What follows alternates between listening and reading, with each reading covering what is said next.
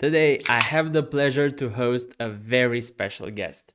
He was head of hedge fund sales in equities and equity derivatives at Goldman Sachs Europe, from where he retired to start Global Macro Investor in 2005. He predicted the mortgage crisis from 2008 and 9, and 5 years later, in 2014, he co-founded with his good friends Damien, Grant, and Remy what we know today as the Real Vision Group.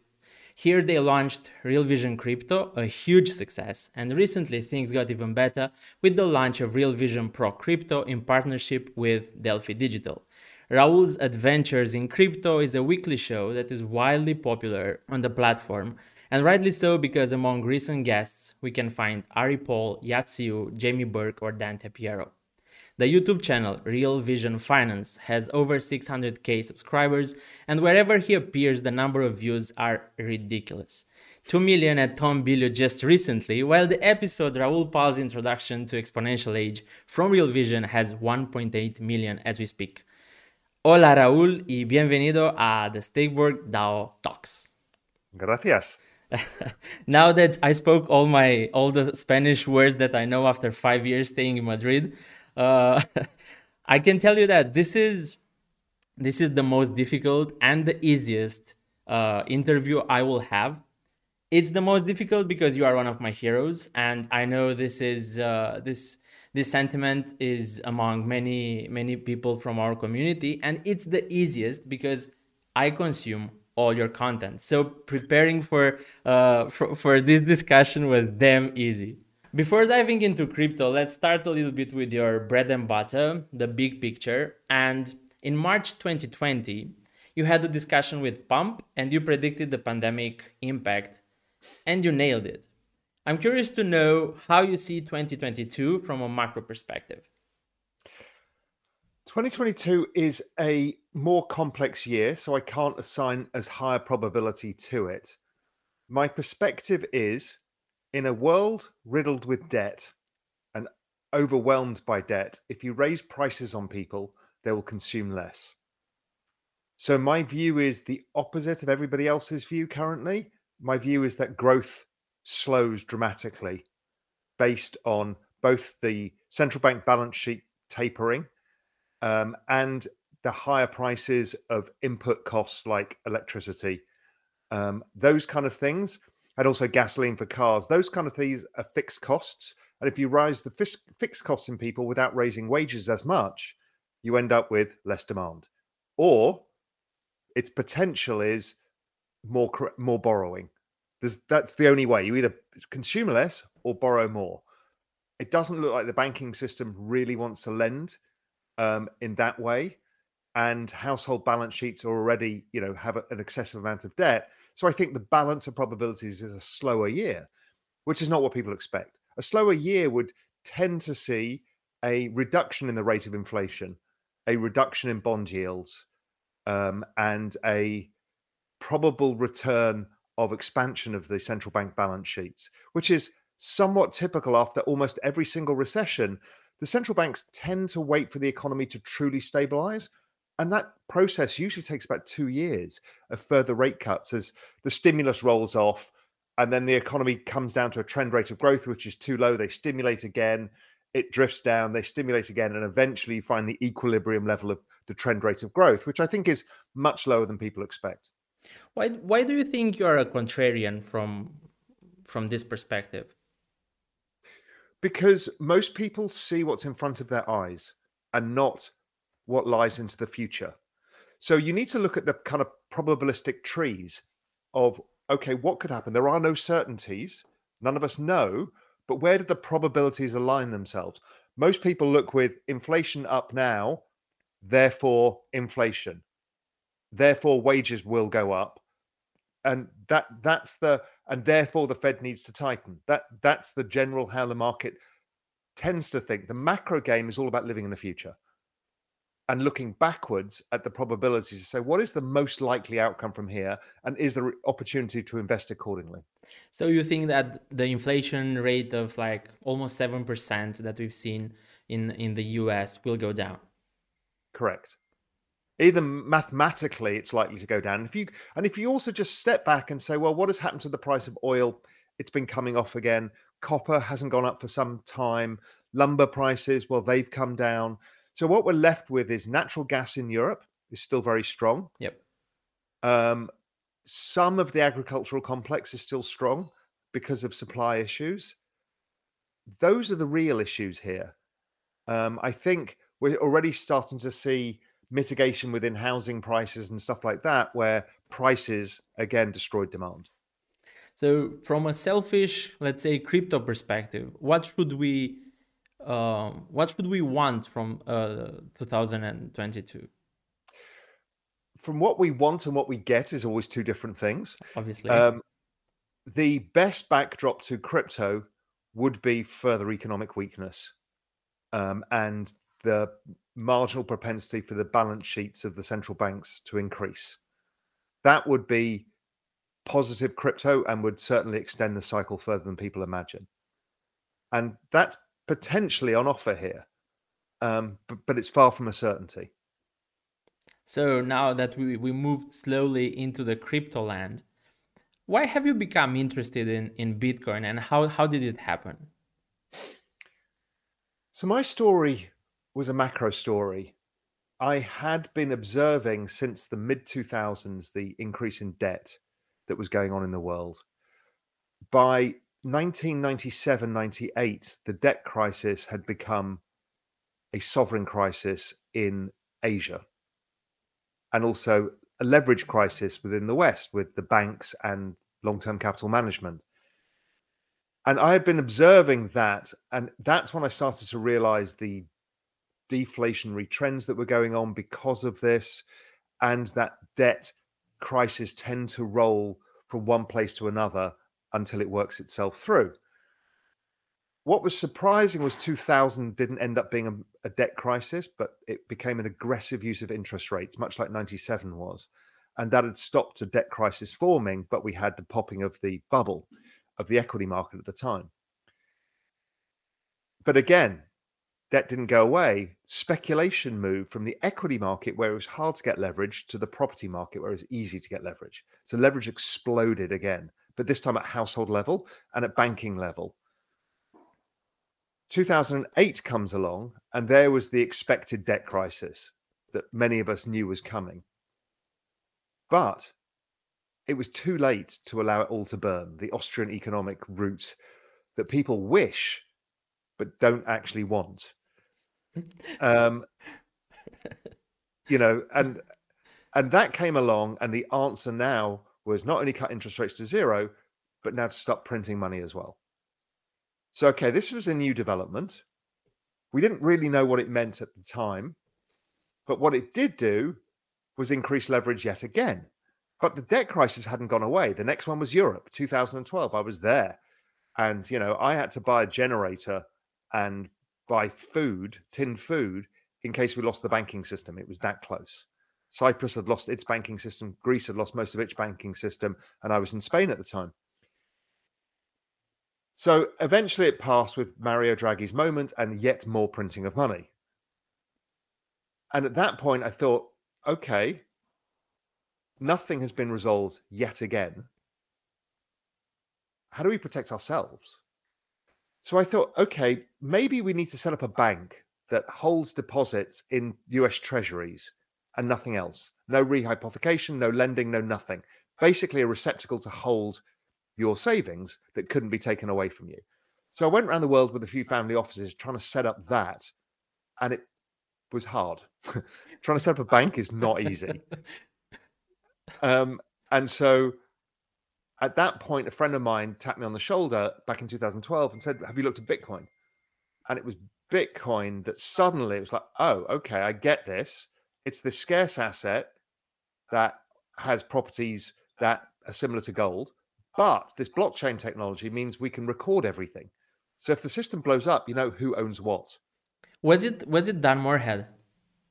No, this was a guy called Emil Woods, who is very much in the background. He was a partner with Chad Cascarilla, who's founded Paxos. Emil's very much in the background, but has been a thought leader in this space and a prolific investor in this space for a very long time. He got, me into it. And then eventually via that, Mark Yusko, Dan Tapiero, all of this. So Emil was our ground zero for all of this. The grandfather. Yeah. So that's how I got into it. I then wrote the first macro paper on a valuation for Bitcoin back in 2013, where I said, well, if it is some sort of digital gold, which basically the white paper refers to, and the work around it at the time, I thought, okay, let's have a look at the above ground supply of gold, the known amounts of gold, and back Bitcoin into it, which is basically a very rudimentary stock to flow model. Mm-hmm. And I got the valuation of Bitcoin at $1 million with gold at $1,300. So I'm like, okay, it's trading at $200. This is the best risk reward. And I said, assume I'm the idiot, which I always do.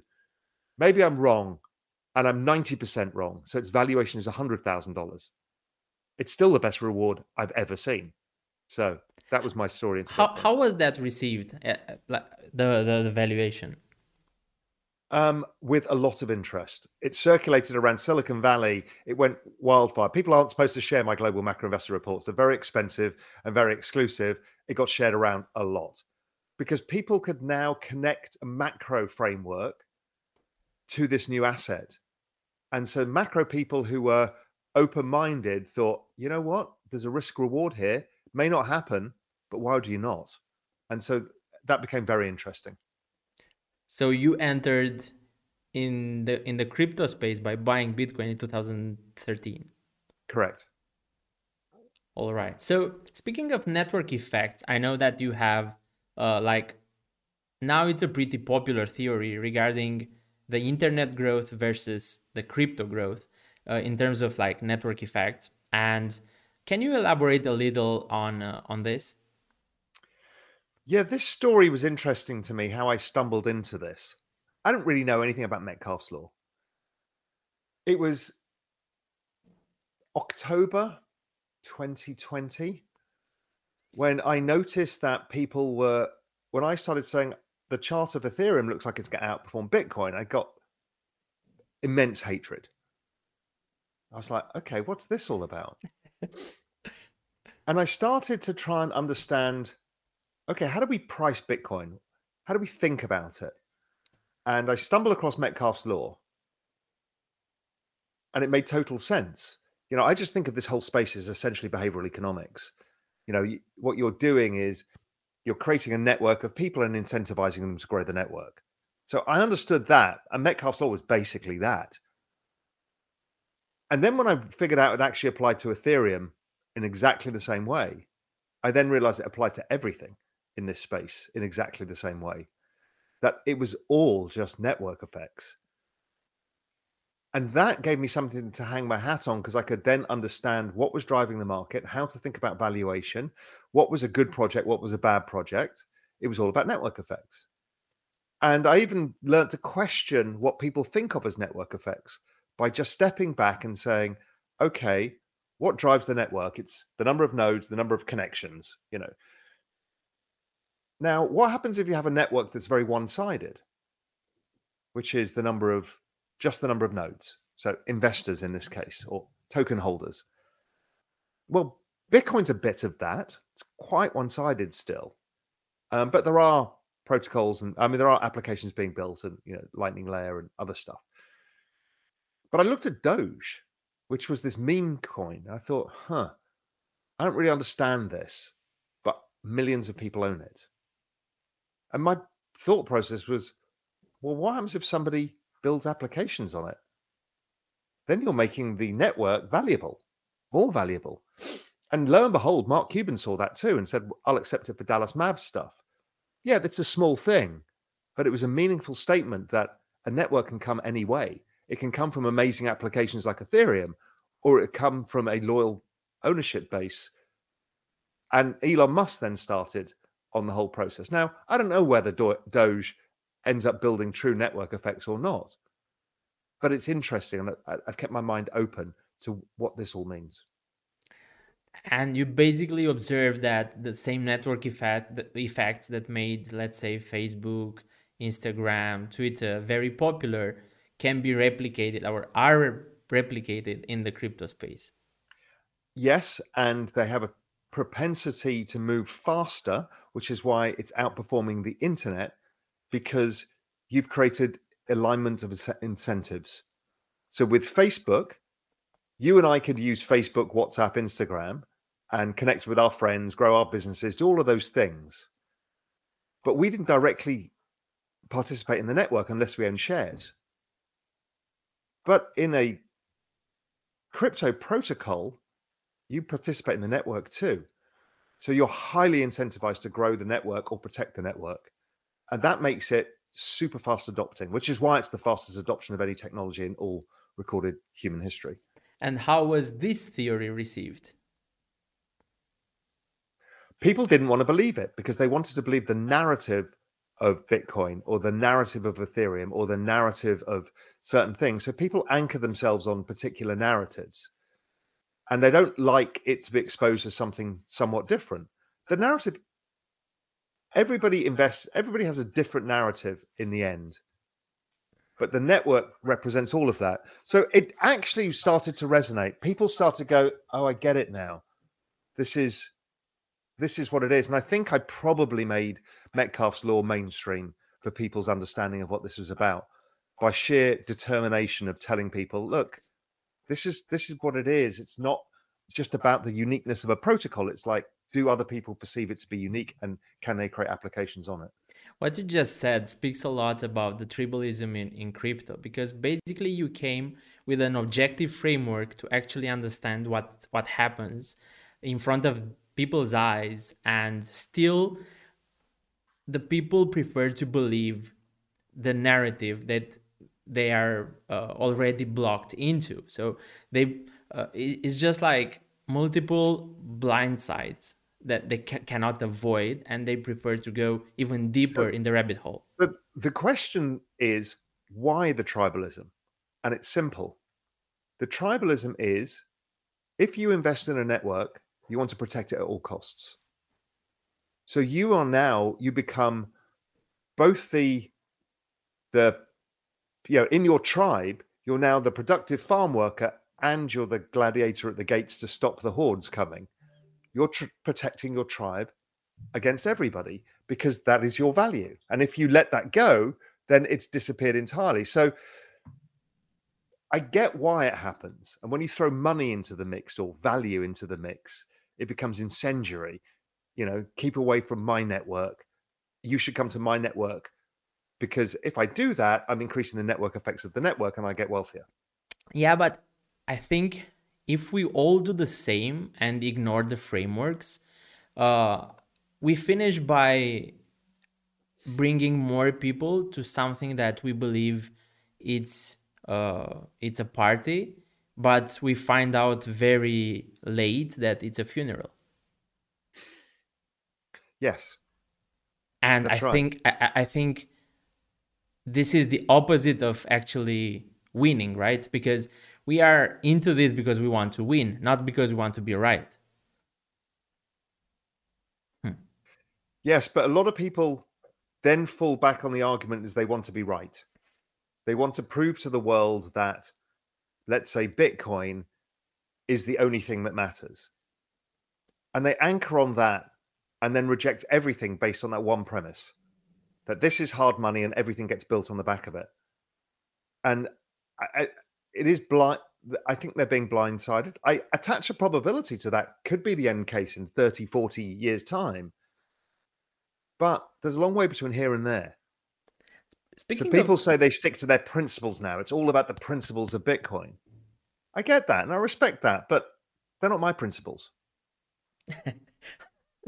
How do public people, how do they manage to, let's say, because we've seen, for example, I've seen you at Pump in October saying Bitcoin will go to 200,000 before the end of the year. We've seen Pump before speaking that about the fact that Bitcoin is the only thing that matters and nothing more. And I've seen him investing in a Solana-based product like a few days ago. How do public figures change their... how do you stomach when you are not right? And how do you make it... how how do you make people understand that it's not about being right, it's about like giving some directions in which people should look? I try and get that across, and I never speak in terms of certainties. So why did I have that projection of Bitcoin? It wasn't an emotional projection. It's like, okay, Bitcoin is following very similar past patterns to 2013, 2017. So we have a contextualized understanding. We can put it within the logarithmic trend, and it would extrapolate being about one standard deviation overbought at around those levels, and that would be correct with the trend.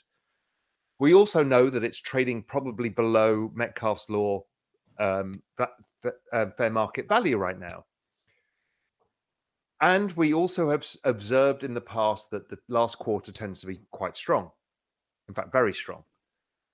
So the balance of probabilities are that you're going to have a good run. Is that a certainty? Far from it. Does that make me want to increase my position? Well, I've been increasing it ongoing anyway. So it didn't change my framework. My framework is not about the end of the year, what price it hits. That's nonsense. That's a thing of podcasts because it gets headlines. Why do you answer then? Because when Pump asked you, I was like so sure that you will not answer. Because I want to express the honest thing of, okay, this is what I think is most likely to happen. And I think it helps people contextualize certain things. And yes, I can be wrong, and I've always said this. Because these predictions is only downside. If you are right, people will say like, obviously, we all know that Q4 is great. So Raoul didn't say anything new. If you are wrong, people will say Raoul has no clue about what he's talking about. So it's only downside whenever you make predictions. And I was so sure that you'll say like, well, I cannot make any prediction. Yeah, and I don't shy away from it because I'm in the prediction business, because I'm an investor. You've got to have a mental framework. Now, what people need to understand is asking me for a snapshot in time is not my prediction that I'm actually investing on, because what everybody forgets to do on Twitter is ask, what is your time horizon? Does it matter that it goes to 200,000 by end of year or not? No, because that's not my time horizon. My time horizon is, I'm thinking of this space over the next 5 years. Where does it go? Are there markers on the way? Yes. So most of the people in crypto, most of the retail is tribal, and they don't know their time horizon. What are the odds for these people to actually win at this game called crypto? I think that if they understand one thing, two things: the adoption of the technology, and therefore what that implies in market cap of this space, let's say by the end of the decade, that leads you to a core principle of, much like I did when I took the bet at 200 in Bitcoin, is it's probably a lot higher than here. Now, it's not certain, but the odds are pretty damn high. Unless that network effect stops, which we're not seeing any evidence of, then By contrary, the best thing to do is just to shut your eyes. Now, if you are having sleepless nights, then your position is too big. It's as simple as that, really. Speaking of the price, how do you see the market right now? So I think so I asked the question. So the question you should ask is, why didn't your prediction come true? Okay. So you gave the answer in a different podcast, as in I heard for the first time the theory that the funds will sell their Bitcoin in order to actually mark the profits for the end of the year. So that was why I was amazed, because on one hand you had the 200,000 the 200,000 prediction, and on the other hand you had an explanation of why that will not happen. And that's how we should think, right? We need Correct. to be able to hold two alternative Yep. potential paths in our head at any one time. So I've also, noted that the market has a tendency for maximum pain, which I've talked about in other podcasts. And maximum pain is we all believe one thing, then the opposite is likely to happen. And I step back and look at it and think, who is the marginal driver of this market right now? It is not retail. Why not? Well, the wallet addresses, new wallet addresses and stuff are below highs now. And I think it's to do with this consumption issue. You've raised prices on retail in terms of fuel, energy, fixed costs. So their marginal ability to invest has gone down as well as to consume. So you've taken marginal money out of the market. So if you've taken them out a bit, and then the institutions are at the year end and they're incentivized differently, again, they're not saying they don't believe in the market. They're saying, I believe in getting paid. And so I want to protect my profits. I get it. It created a lopsided market. Now the question is are they done? It looks like they're done because the market has been kind of just chopping around since last week, which was the traditional last week of everybody, squaring their books. Could it have another leg lower potentially? Could that come out of Asia, which is where a lot of the selling has also come from? Again, possibly. But the probability is that next year ends up being a strong start just because capital gets put to work. I've seen recently a graph, and 99% of all the trading in Bitcoin was coming from wallets and amounts bigger than 100K. So it's obviously not driven by the retail. We can also see that on chain where most of the short-term holders are just picking up and long-term holders are just like trending, are just like keeping the same level of Bitcoin they accumulated from May until, like, let's say November. And I think we've seen recently, as in I think today, I've seen a graphs, and the leverage is again going crazy high, especially on Binance. So actually only on Binance.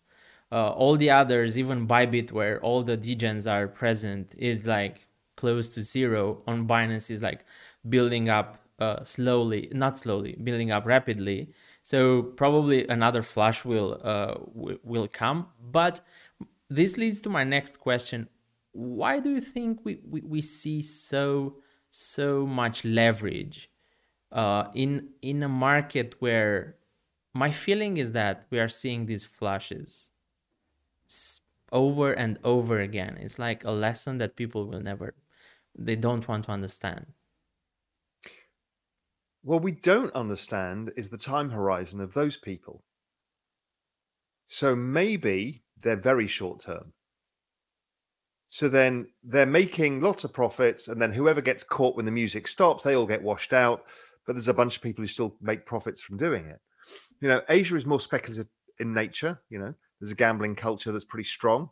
So there is more speculation that happens there. They also, in many of those countries coming from a poorer base, and the leverage in crypto actually works quite well like options because you don't get open-ended risk. You get stopped out.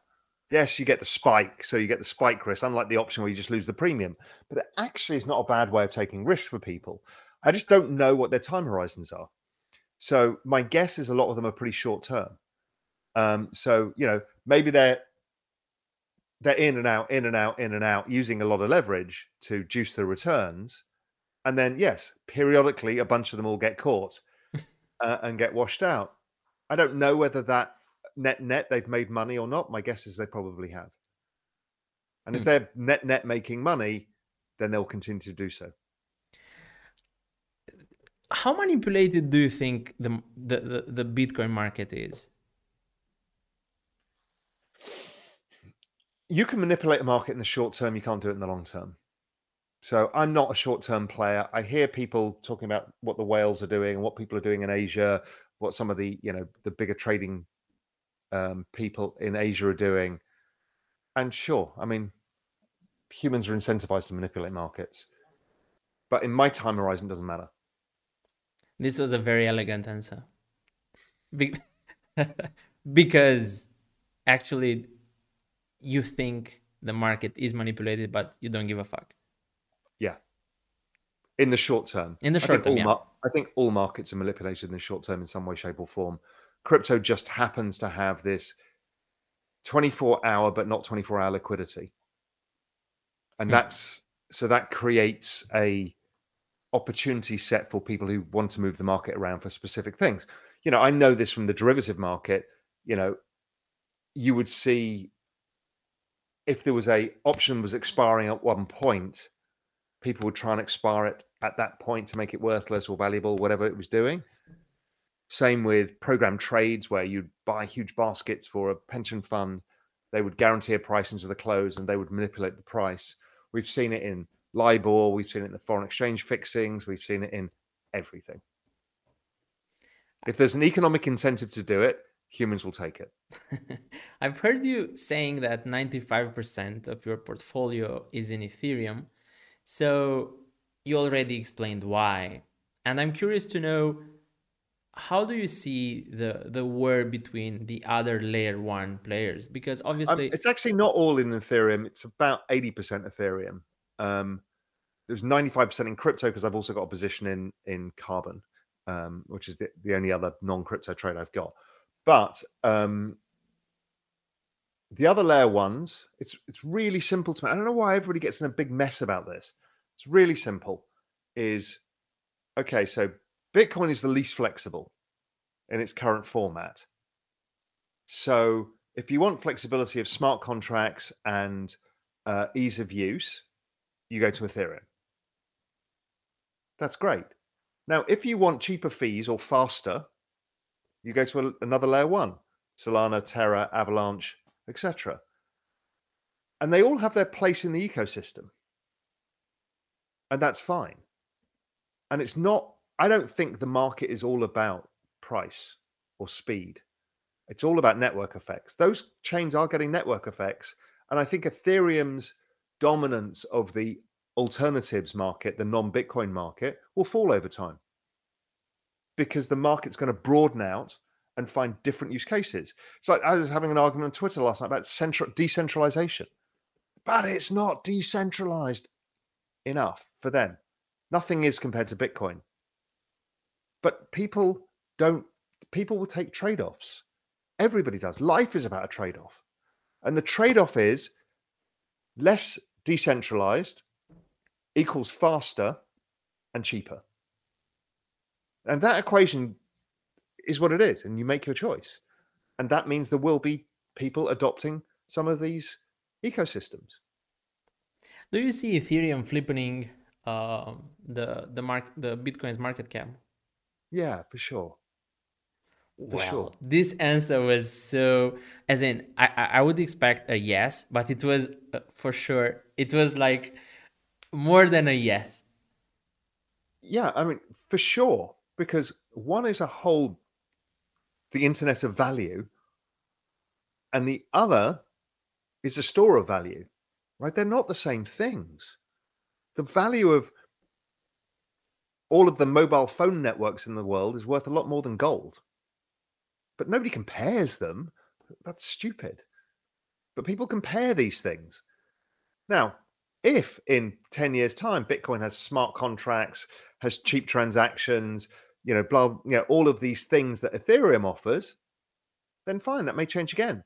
I don't think of it necessarily as a permanent flippening. Maybe something else happens. I have a completely open mind. But right now, if you look at the network effects and the speed of growth of the network,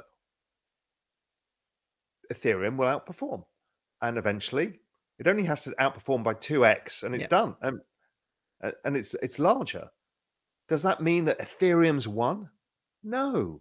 They're two different things. It's ridiculous.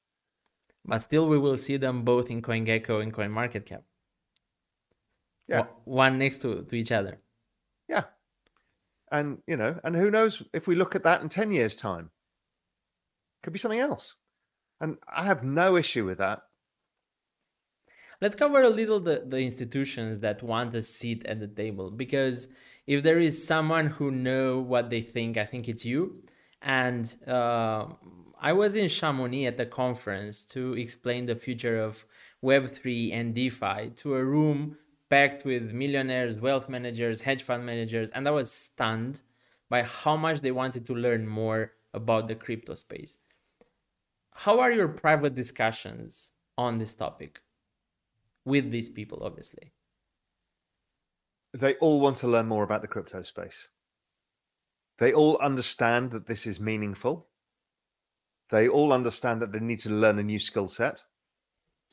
You can't just go and hire people to do it because people don't want to go and work for institutions.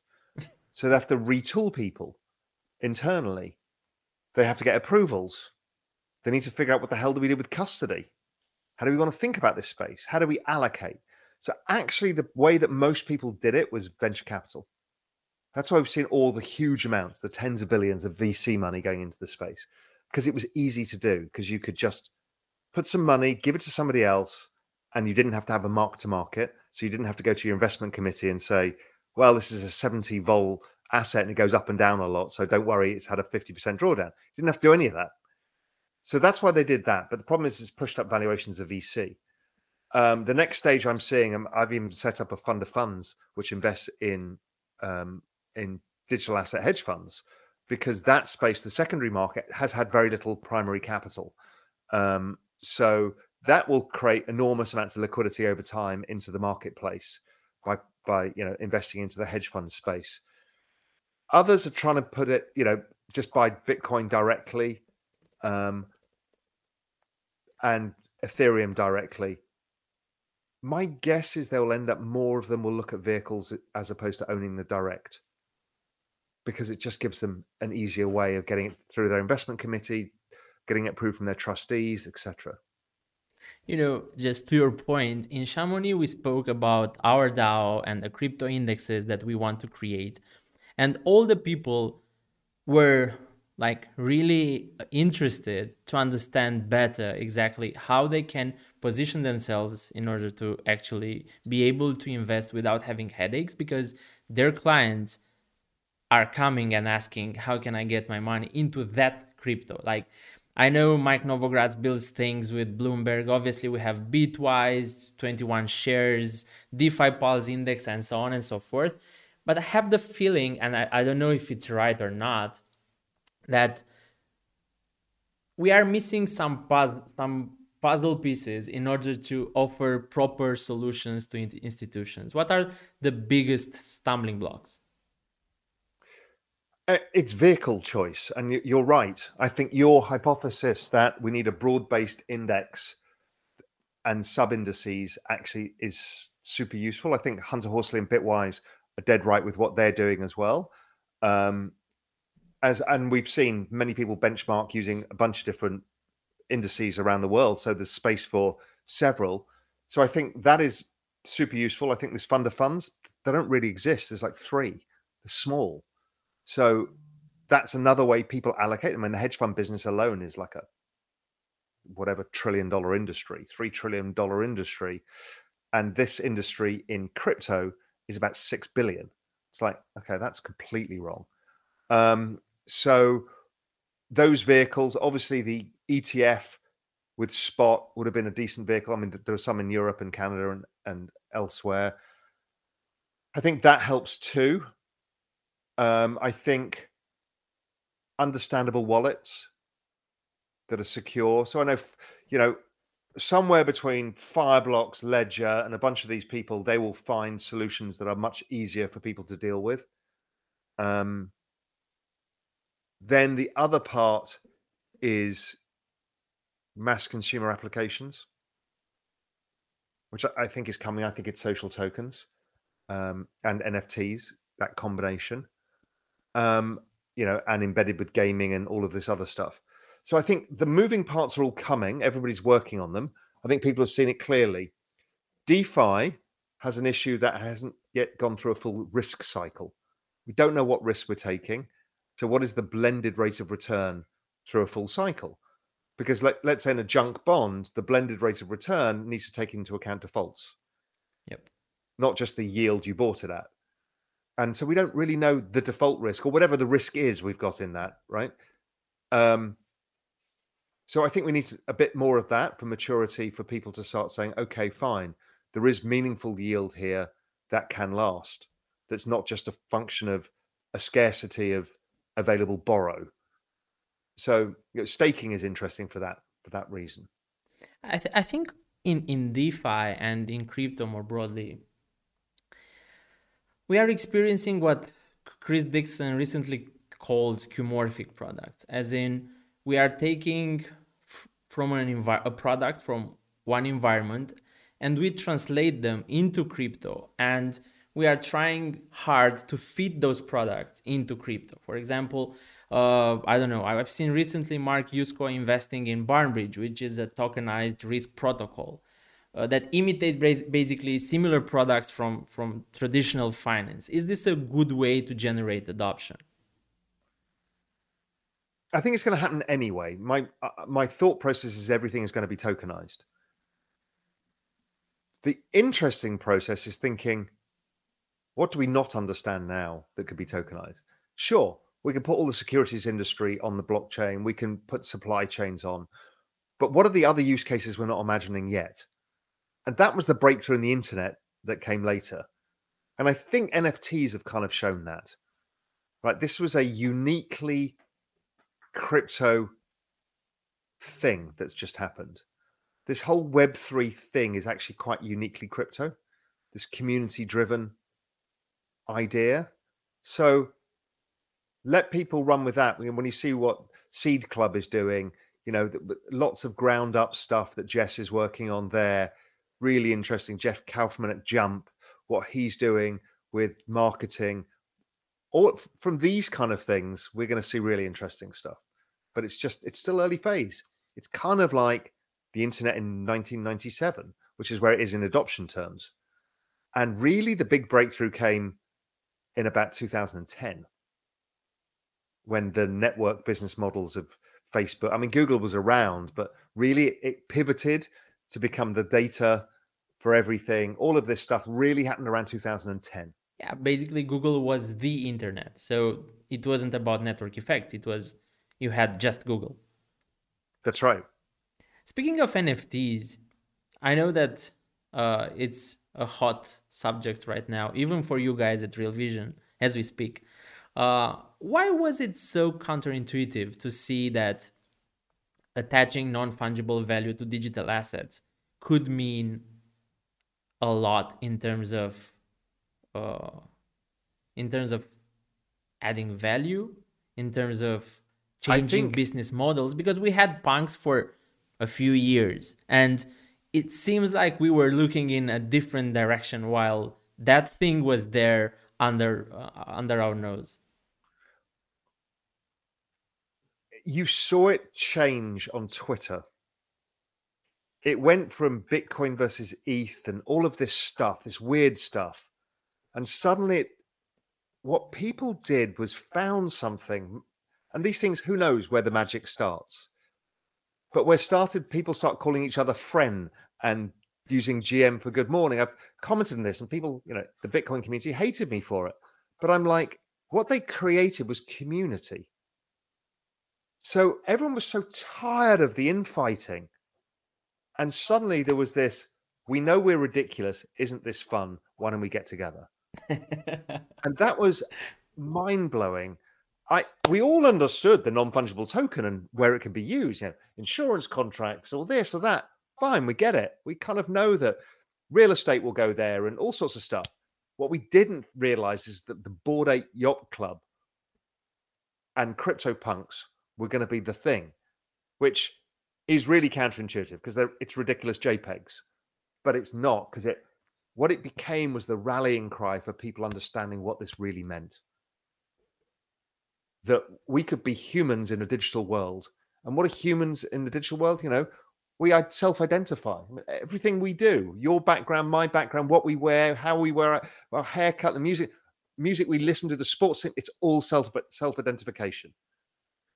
And what it gave people was the expression in a digital world that allowed people to group together. that was the weird thing that happened. But that really was the start of Web3 narrative. That people go, right, I get it. Community is everything. Tell me sincerely, do you have a CryptoPunk? No. Why? So Sergio Silva told me to buy one when they were at 40,000 or 20,000. And I kind of understood, but didn't get it. Meaning, if I don't understand something or I don't feel affiliated with the idea, I just won't get involved. And I wasn't like, I think they're worthless. It's like, this is a movement that's happening that I don't understand. Like with music, right? There's types of music you can see that people really like, but it just doesn't work for you. And it just didn't work for me. I'm not a big, I don't really like to be a member of a club. I'm a contrarian by nature. I like to be kind of ferociously independent. And to self-identify with that was not something I wanted to do. And I've always found when the world zigs, it's better to zag. So you have no NFT? I have one of the Affenmitwaffe, the apes with guns, because that's actually come from the Real Vision community. The reason they have different colors and feelings is because they're driven by AI scraping the transcripts of Real Vision interviews, figuring out the sentiments, and then I kind of think that was smart. And it's based around a community of this knowledge of Real Vision. So I wanted to support that. I have just been given this amazing NFT, which is basically a stake in a agave plantation in Australia, which gives me the rights to the actual agave cactus and the yield from it that gets bottled personally for me. And it's hyper exclusive because mine is mine and it's only mine and it's all identified on the blockchain. And what they're doing with it, I was speaking to them last night, actually. What they're doing is they're testing this to see, okay, can we put exclusive products onto a blockchain and give some exclusive rights around it? But what they're actually looking at is, can we destroy the entire supply chain of middlemen and distributors? Can a New York distributor just buy the tokens in the agave plants from scratch? And then if they buy too many, it should go up in price because, the first price versus the end price is different, like with wine, en primeur versus later. So maybe they get the benefit of the carry of the token, but also they can get rid of inventory super fast, instantaneously. You can pay for it in stable coins, so therefore instant payments and none of the trade financing. And so it's really interesting because at first, like with CryptoPunks and Bored Apes, you look at it and say it's a JPEG. In this case, it's just tequila on a blockchain. What do you care? But when you think about what it's doing, you're like, okay, this is really interesting. This could actually mean something different. Okay, so you look more into the utility of an NFT. That means that once we will see, let's say, Bored Apes. I also understand the art NFTs. I love that. I'm just not a huge collector. I'll probably collect some NFT art, but right now just haven't had time to focus on what would I want to own and how do I want to display it, Yeah, I was saying that I have a feeling that you are more focused on utility, and that's why you love the idea of the guys from Australia, and I think the idea itself is great. So is it possible to have Raoul with a Bored Ape once we will see the apes in a Hollywood movie, once we will see the apes in more commercials and so on and so forth, as in when they will transcend let's say, just the funny, funky image of an ape? The answer is, who knows? But again, I don't like being defined in certain ways. So I don't know what that community stands for, whether it aligns with my own interests. I'm not big into that. So I would probably prefer to be part of a DAO that I believe in with a communal mission than self-identifying. But I'm not sure. That can change. Look, I'm just not sure. I just haven't seen anything I really wanted to be part of, apart from the stuff that we're doing with Real Vision. Not that, I'm trying to say, oh, well, that's particularly valuable or anything. It's just that it's a community that I know and love. Yep. And so that's easy. If David Bowie issued NFTs, I would have been probably involved in that too, because, I'm a huge fan of David Bowie. But, it just depends what it is. It's funny that whenever I have like an interesting discussion, I have different directions in which I want to go. And the most difficult part is to actually go slowly in the right direction from one topic to another. But you made that so easy, because the next idea was to ask you about DAOs. And I know that I've told you when I was trying to convince you, which was like easier than I thought, to come at our show. I've told you that we started Stakeborg DAO after I heard you discussing about the 4 pillars of a Web3 community, which is a leader, a mission, a set of rules, and an economy that binds them all together. So my question is, we are seeing DAOs all over in the last, let's say, 2 months. Why is this so sexy?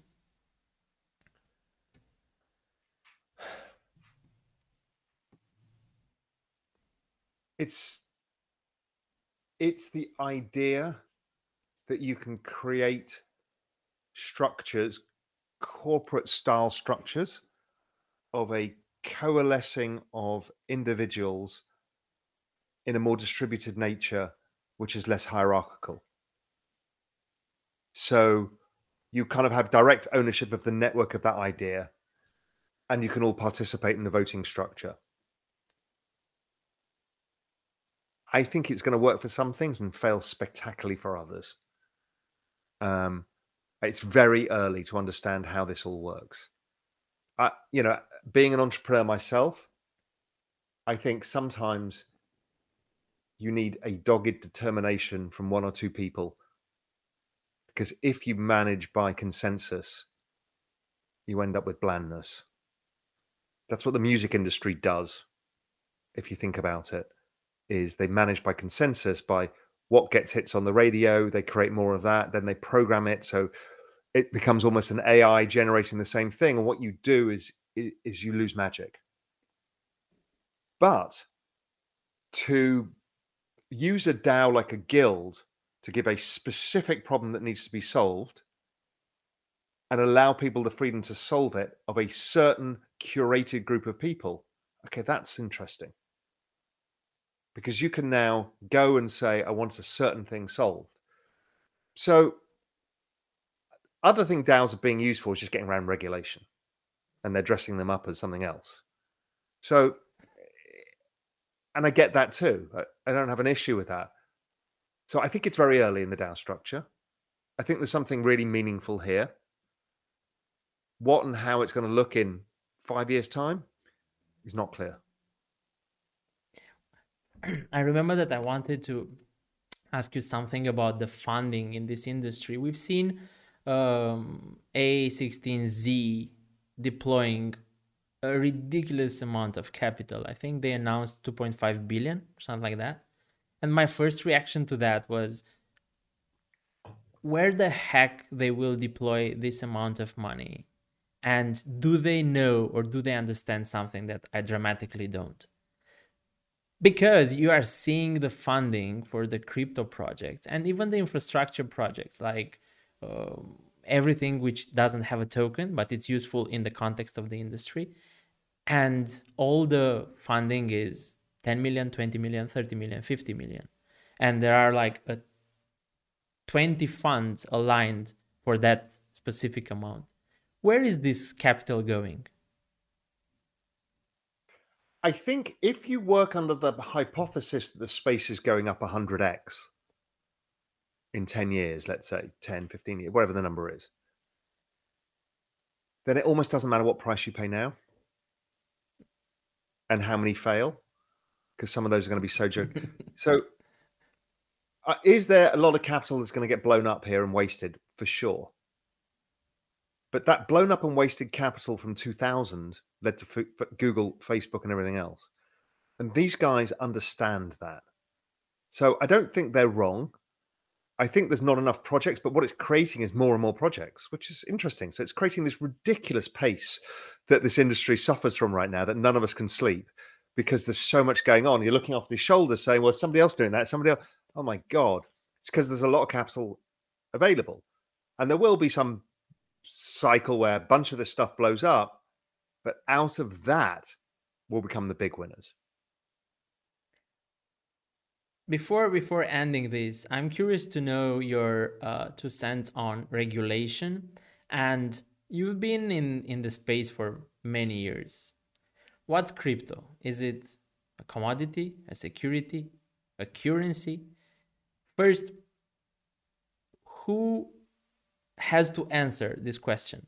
As in, who will decide what's crypto? And second, who will hold the axe in the industry to decide what is what? So I think that this is not any of those things. It's a digital asset. And it has functions and features of everything.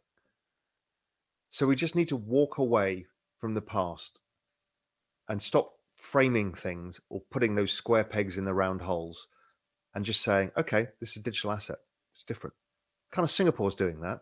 I think the Middle East will do that. I think that will be the prevalent way. Switzerland's done a pretty good job with that too.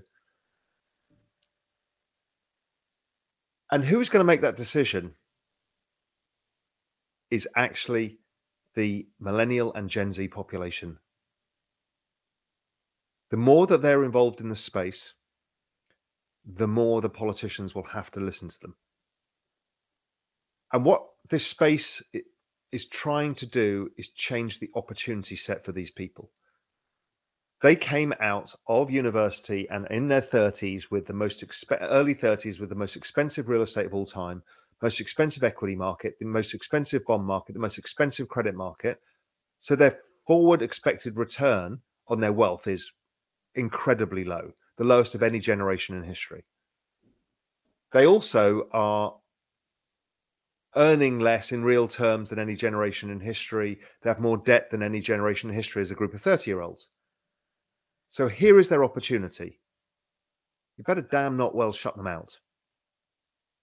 This is like the ability for retail to participate in early stage VC, derivative markets, all of the things that have made rich people richer. And it's here for retail. And there's a lot of voters here.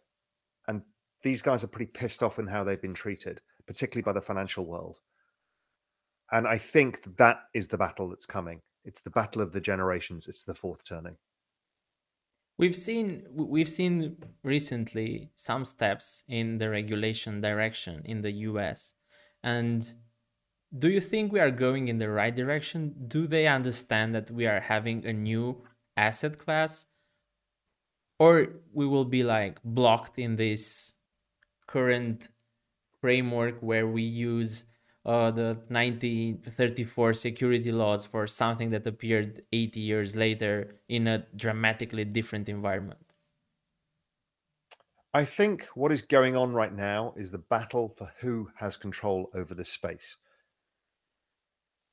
If you're a regulator with a hammer, everything looks like a nail. So the CFTC, the SEC, the OCC, the Fed, I mean, everybody wants a say in this thing, right? Because it's power. Why? Well, because they kind of know it's big. That's interesting. So Gensler is trying to sound like he's the tough guy to get people on this side saying, look, I'll take control of this, because a lot of these guys are boomers and they don't understand what this is all about. So he's saying, don't worry about it. I've got this. So he's trying to get power himself. But I think the US is learning about the power of the number of crypto holders and how passionate they are about the space and how much money they have. And so I think there's a game changer to come from this. I think they will, as I said, they'll be forced to understand that this is not a 1934 securities law. What does the 1934 securities law actually do? It actually forces you to use an intermediary because you're not smart enough to go directly. That's basically the whole thing. Yep. You're not smart enough to take risk. Unless you've got $1 million, then take all the risk you want. You can go to a casino, you can buy a gun, but you can't invest in a startup. No. Why? Because it forces people into intermediaries, which is why the banks and the asset managers don't want change. But the behavior that is observable is if you see a group of people who fear change and change is coming, there will be others who will drive it. So disruption, you cannot put the genie back in the bottle. So my guess is there's 20 asset management firms around the world thinking, fuck it, how do we change everything? And that's happening everywhere. The music industry, the film industry, the media business, the insurance industry, the banking industry, everything. There's somebody thinking, fuck it, let's change it all.